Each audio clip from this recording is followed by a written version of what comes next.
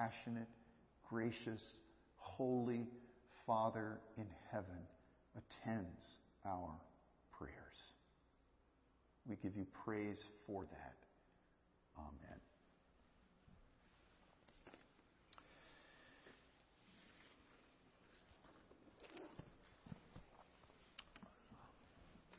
Seldom do I have an opportunity to preach on a text like this morning, Habakkuk 3, and then in the evening, Psalm 101. It almost feels excessive. So much glory, so much beauty. But thank the Lord. We have a marvelous passage before us. We started this a couple of weeks ago. I'm not going to read the whole psalm at first, and we've already read Psalm 103, verses 1 through 5. So let's turn your attention to God's Word, and we will be reading the various sections as we work our way through this lovely psalm. The question immediately greets us as we look at this psalm is, why does the Holy Spirit call you to address your heart with the benefits of Christ? That is a very significant question. Why does it seem necessary, important, and helpful for the Holy Spirit to call you to address your own heart with the benefits of Christ? I think the answer is rather simple, and that is that we are naturally suspicious of the goodness of God. When we hear words like mercy and comparison, we generally compare them to how well we do in those categories. And God is just, God's like us, just a little bit better. Is that the way we think? Well, we're not so merciful, and we're not so compassionate. And what we desire is that every corner of our hearts would be absorbed with the beauty of God. That our whole hearts would be captivated by God's attributes of mercy, steadfast love, compassion, father-like tenderness. And we are so forgetful of this that the Holy Spirit calls us to a forceful inner dialogue so that we forget not any of His benefits. And so our prayer tonight as we look into this passage again is for the Holy Spirit to fuel our hearts with transformational power through the gospel. To heat up our hearts with the gospel fire so that all within us, everything within us, would bless the name of God. Now there are three major sections to this psalm. We're going to be looking first at verses 6 through 12. And the head here is God is slow to anger, rich in mercy. God is slow to anger and rich in mercy. Let's read verses 6 through 12. The Lord works righteousness and justice for all who are oppressed. He made known His ways to Moses, His acts to the people of Israel. The Lord is merciful and gracious, slow to anger and abounding in steadfast love. He will not always chide, nor will He keep His anger forever. He does not deal with us according to our sins, nor repay us according to our iniquities. For as high as the heavens are above the earth, so great is His steadfast love towards those who fear Him. As far as the east is from the west, so far does He remove our transgressions from us. God is slow to anger and rich in mercy. The language of this portion calls us back to Exodus chapter 32, 33, and 34. It is an echo of God's self-revelation in keeping with, listen to this, in keeping with the sin of the golden calf. I'm going to read several passages, several verses from Exodus and tell this story briefly through God's Word so that we can see how marvelous, how incredible this story of God's richness in mercy really is. Let's begin in chapter 33 and verse 3. the people, while Moses was on the mountain for the first time, the people, as you recall, built this golden calf. Aaron himself was amazed. He threw in gold and out came a calf. And this is what the Lord says.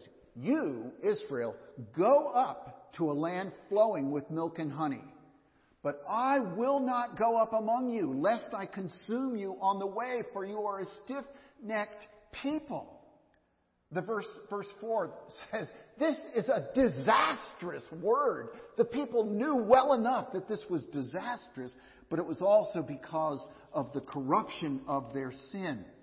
So in verse 11 of that same chapter, it is said this: God is providing a mediator.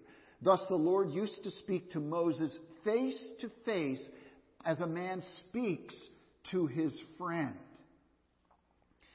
And Moses then, as mediator, reminded God, this nation is your people. And so look with me down at verse 14. And God said, my presence will go with you, and I will give you rest. God relented. And Moses goes up on the mountain with God in the next chapter, and he desires God to reveal himself to Moses.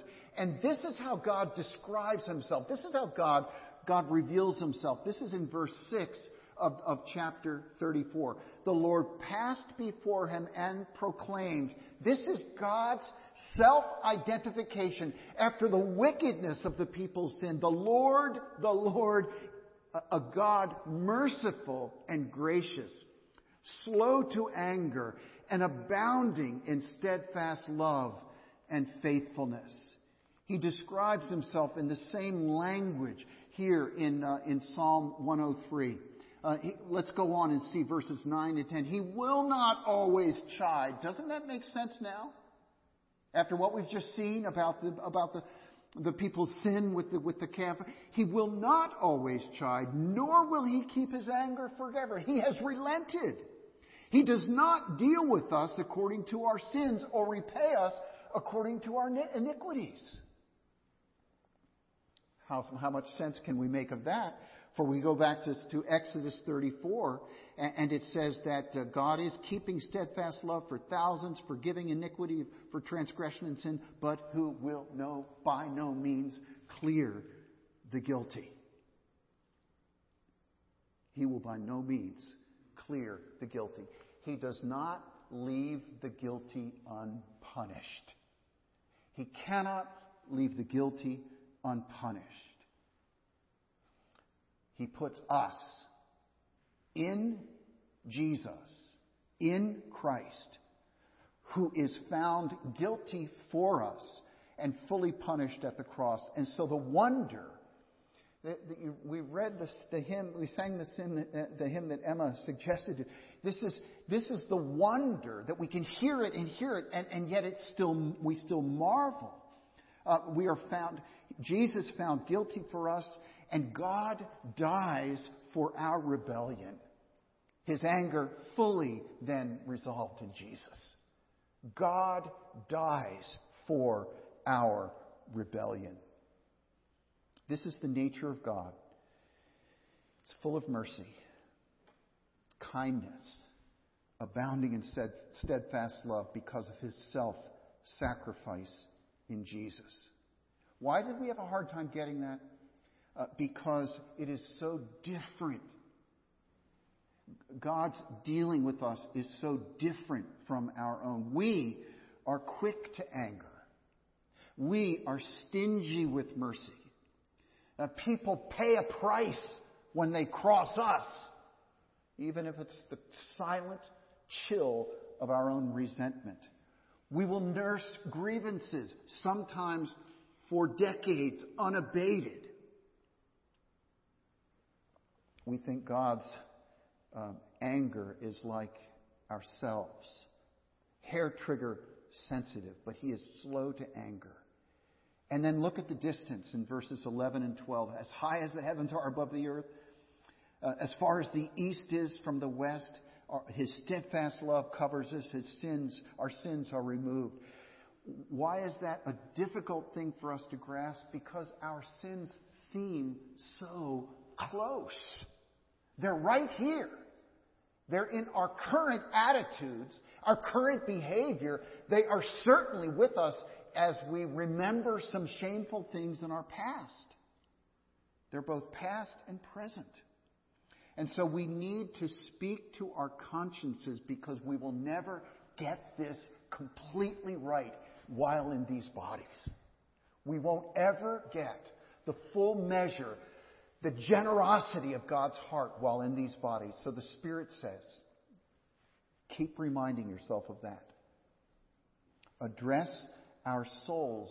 This is the way that some theologians identify this. Address our souls with the glory of God and His grace in order to dismantle a legal frame of mind.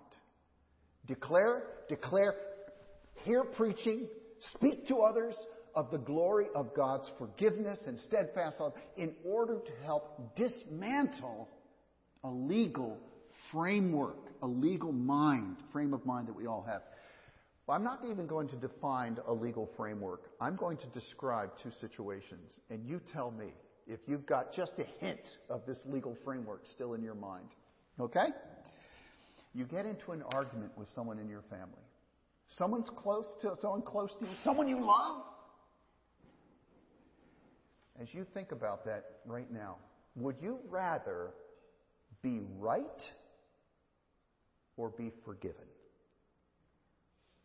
Would you rather win the argument or receive the mercy of God for your sins?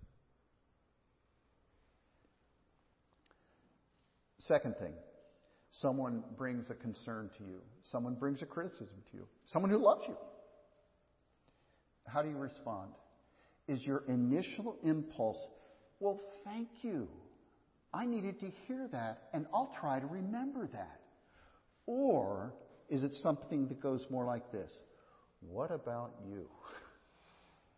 How can you address that in me when you've got this? And you defend yourself with the force of Mount Vesuvius. We've got a bit of that legal framework, don't we?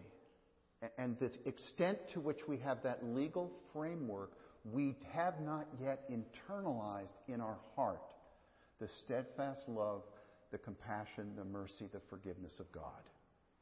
Still dealing in life with that legal framework instead of that gracious perspective. So we say at this point in the psalm, Spirit, cleanse me from a legal mindset and grow my heart in a gospel mindset.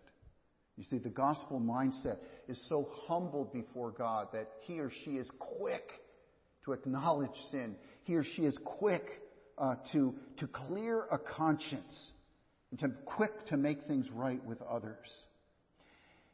And the more you understand the grace of God in this fashion, you will find resentment towards another's sin to be unthinkable, to be intolerable.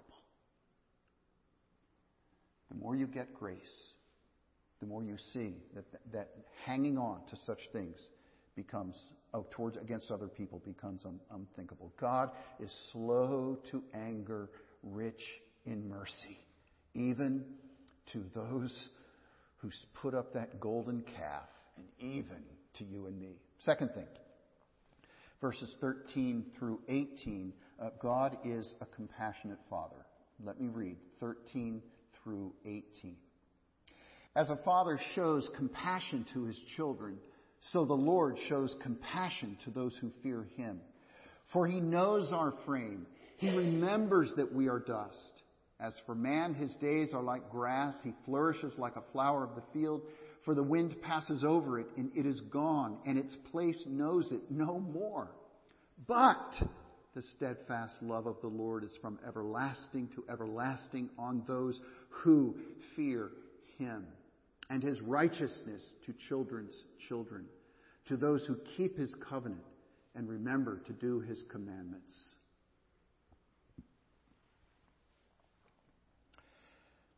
verse 19 as well. The Lord has established his throne in the heavens, and his kingdom rules over all. I want you to consider, if you are a parent, this will not be very difficult. If you are not a parent, work with me just a little bit here. But imagine you have a child, and this child has a learning disability that really puts him or her at a disadvantage in school, for example. Or you have a child who has a chronic sickness.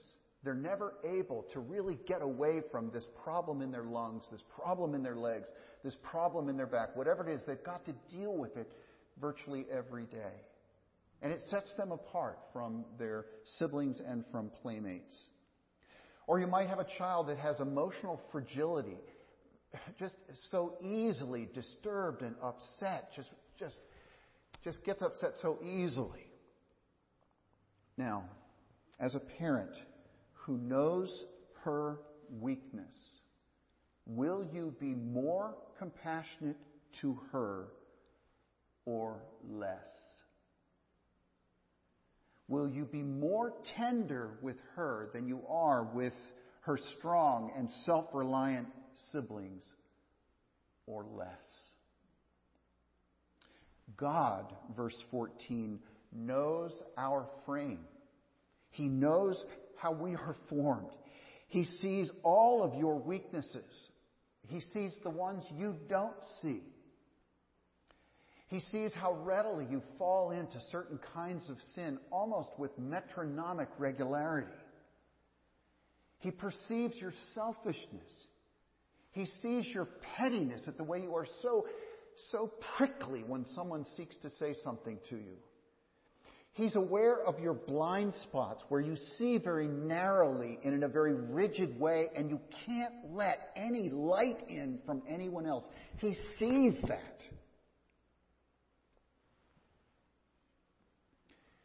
He sees your stubbornness, even though you don't. The thing that amazes me about being in a family relationship, being married to someone and having children, being a child, it is in those relationships that we are known intimately and still loved. And if you find that amazing in your family and in your closest relationships, how much more with God? He sees you. He's aware of your frailties. And instead of being impatient with you, instead of being intolerant with you, instead of treating you as you might treat someone else,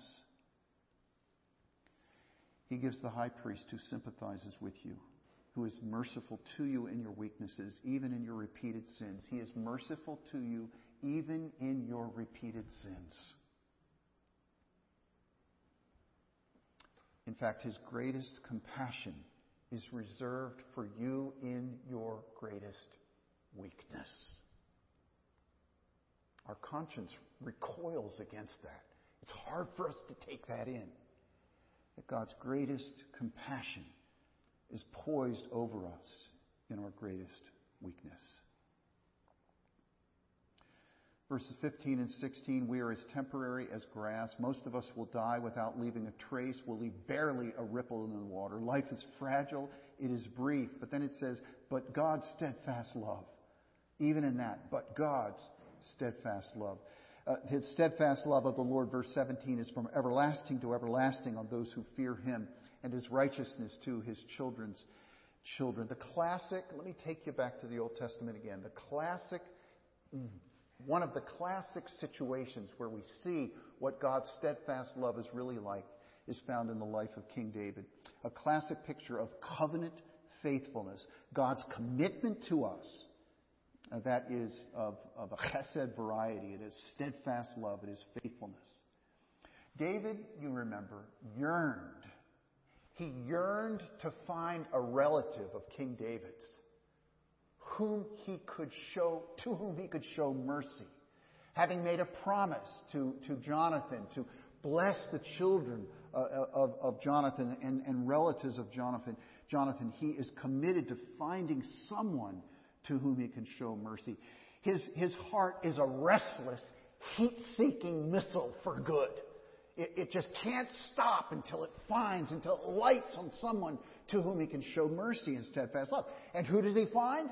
Who is identified for him? The lame, Mephibosheth. He's committed to showing kindness to Mephibosheth because of this promise made to Jonathan. 4 times in this chapter in 2 Samuel, 4 times it says, and either David wanted Mephibosheth or Mephibosheth did eat at the king's table. 4 times. He'll eat at the king's table. He'll eat at the king's table. He's also identified as someone who is lame in both feet. And Mephibosheth says, me? How can that steadfast love be for a dead dog like me? And after all of this, the postscript at the end of the story, it's almost comical. He says, and he always ate at the king's table, and he was lame in his feet. Now, some scholars look at that, noting that the writer had already said that several times in the text so far. This would be an example source criticism. Would say this is 2 different sources that are being put together sloppily, I might add, adding repeating these things like that. Or it's just sloppy writing. Both of those are absurd responses. This instead is to help drive home the point of the covenant love of God, the steadfast love of God for lame, broken down people, not like Mephibosheth, but like you and me. God's covenant love is a heat-seeking missile to find you and rescue you and comfort you and feed you and nourish you, because that's the kind of God He is. God's covenant love seeks out the lame. Again, the question comes, why do we need to address our souls with this steadfast love benefit? Why? It should be simple to see now. We are naturally suspicious of such open-hearted compassion.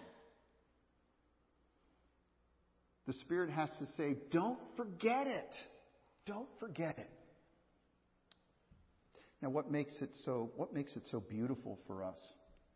I would say instead, again, put this back on you. Think about Mephibosheth. Do you think that as he was having dinner at the king's table, he would be preoccupied with the limps of other people? Or would he be absolutely flabbergasted that he's even on the invitation list day after day after day? Do you think he ever got comfortable with the fact that, I eat with the king. Dead dog like me. Mephibosheth is preoccupied with this amazing reality that he's there at all. So once again, a little hint for us. Do we get it? Do we get the steadfast love of God? Do we get the welcoming compassion of a Father for us in our weakness? I would say there's a little test, and that is, how welcoming are you of other blame people at the king's table? How welcoming are you? Or do you focus on their limp and say, why are they here?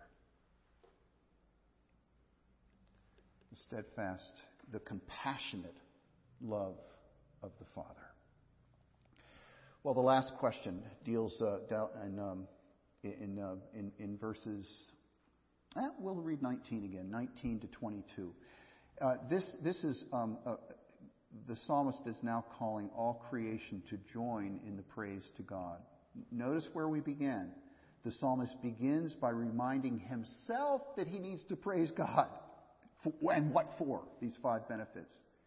And the fuel of the gospel has warmed his heart so that God's forgiveness and compassion are changing him. And then here he expands it further. to invite all creation to a praise fest. Do you see where he's come? I've got to remind myself, and I've got to remind my friends of the steadfast love of God, of the compassion of God. Now, having had his heart warmed, it cannot embrace all of reality, wanting to see all of reality now in praise to God. Let me read this section. The Lord has established his throne in the heavens, and his kingdom rules over all. Bless the Lord, O you his angels, you mighty ones who do his word, obeying the voice of his word. Bless the Lord, all you hosts, all his hosts, his ministers, all who do his will. Bless the Lord, all his works, and all places of his dominion. Bless the Lord, O my soul. And we might add, bless the Lord, O my soul, and bless the Lord, all the creation that he's made. The heavenly hosts refer to God's angels who are serving at his bidding, who are serving in his business on earth. That would be a whole different sermon to discuss what that is about. And yet all of the works on earth are to join in as well, human and otherwise. All exist to do the will of God and to praise him for his glory and his dominion. Let all the earth praise him and adore him. We've sung already twice today. Little story from New York. A sophisticated New York woman had a 4-year-old son named Luke. And Luke was doing something very strange that she certainly never taught him to do. His father was overseas in the war in Afghanistan. And she noted when on the TV there came some story of the war in Afghanistan, very subtly, Luke would do this. And he'd lower his head and he would pray. He only did it when Mom couldn't see him. Mom found herself envying Luke for his faith, but at the same time being ashamed that he couldn't pray in front of her. She found herself envying Christians. She had a Christian friend who would speak about a bubbling brook as if it were almost a living part of God's creation. It was made by God to glorify him in its beauty. She would be captivated by a bubbling brook and praise God for it. All this woman saw was a brook. No wonder and no marvel. She had another friend who, in the peeling of an orange, you know how when you peel an orange, you can get a tiny spray, a citrus spray. And that reminded this friend of the ministry of the Holy Spirit in her hungry heart. And so even as she would peel an orange and eat it, she was having an encounter with God. And this woman was just envious again of someone who could see creation praising God, and she was missing out on all of it. She saw an orange, no mystery and no marveling. You see, the Scripture teaches us that the world is designed not only by God for his glory, but also for his praise, to adore him. It longs to give praise to God. And all the world, one writer puts it this way, all the world congratulates and embraces and sings with souls that are given to God. There is a gathering together of God's created works to give him praise. Creation, we read in Romans 8, longs to be free from corruption and to live in harmony with all God's children, yearning for today's groanings to turn to praise. Yearning for today's groanings to be turned to praise. And all creation longs, therefore, to be at home fully with God. What is this passage? What is this portion of Psalm 103 telling us? Thank you for choosing that hymn, Emma. Thank you for choosing that hymn. What is it telling us? That worshipers who have grasped the heart of God want other worshipers to grasp the heart of God. Two things to pray for on this section. That the Spirit would show you the compassion and glory and steadfast love of God. The Spirit, not just as an intellectual or theological category, but your soul would be gripped by it. See it as beautiful. So much so that, secondly, God would enable us to share out of His compassion, have a burning desire that others would have it too, that others would be worshipers. That's where I want to leave those two things with you tonight.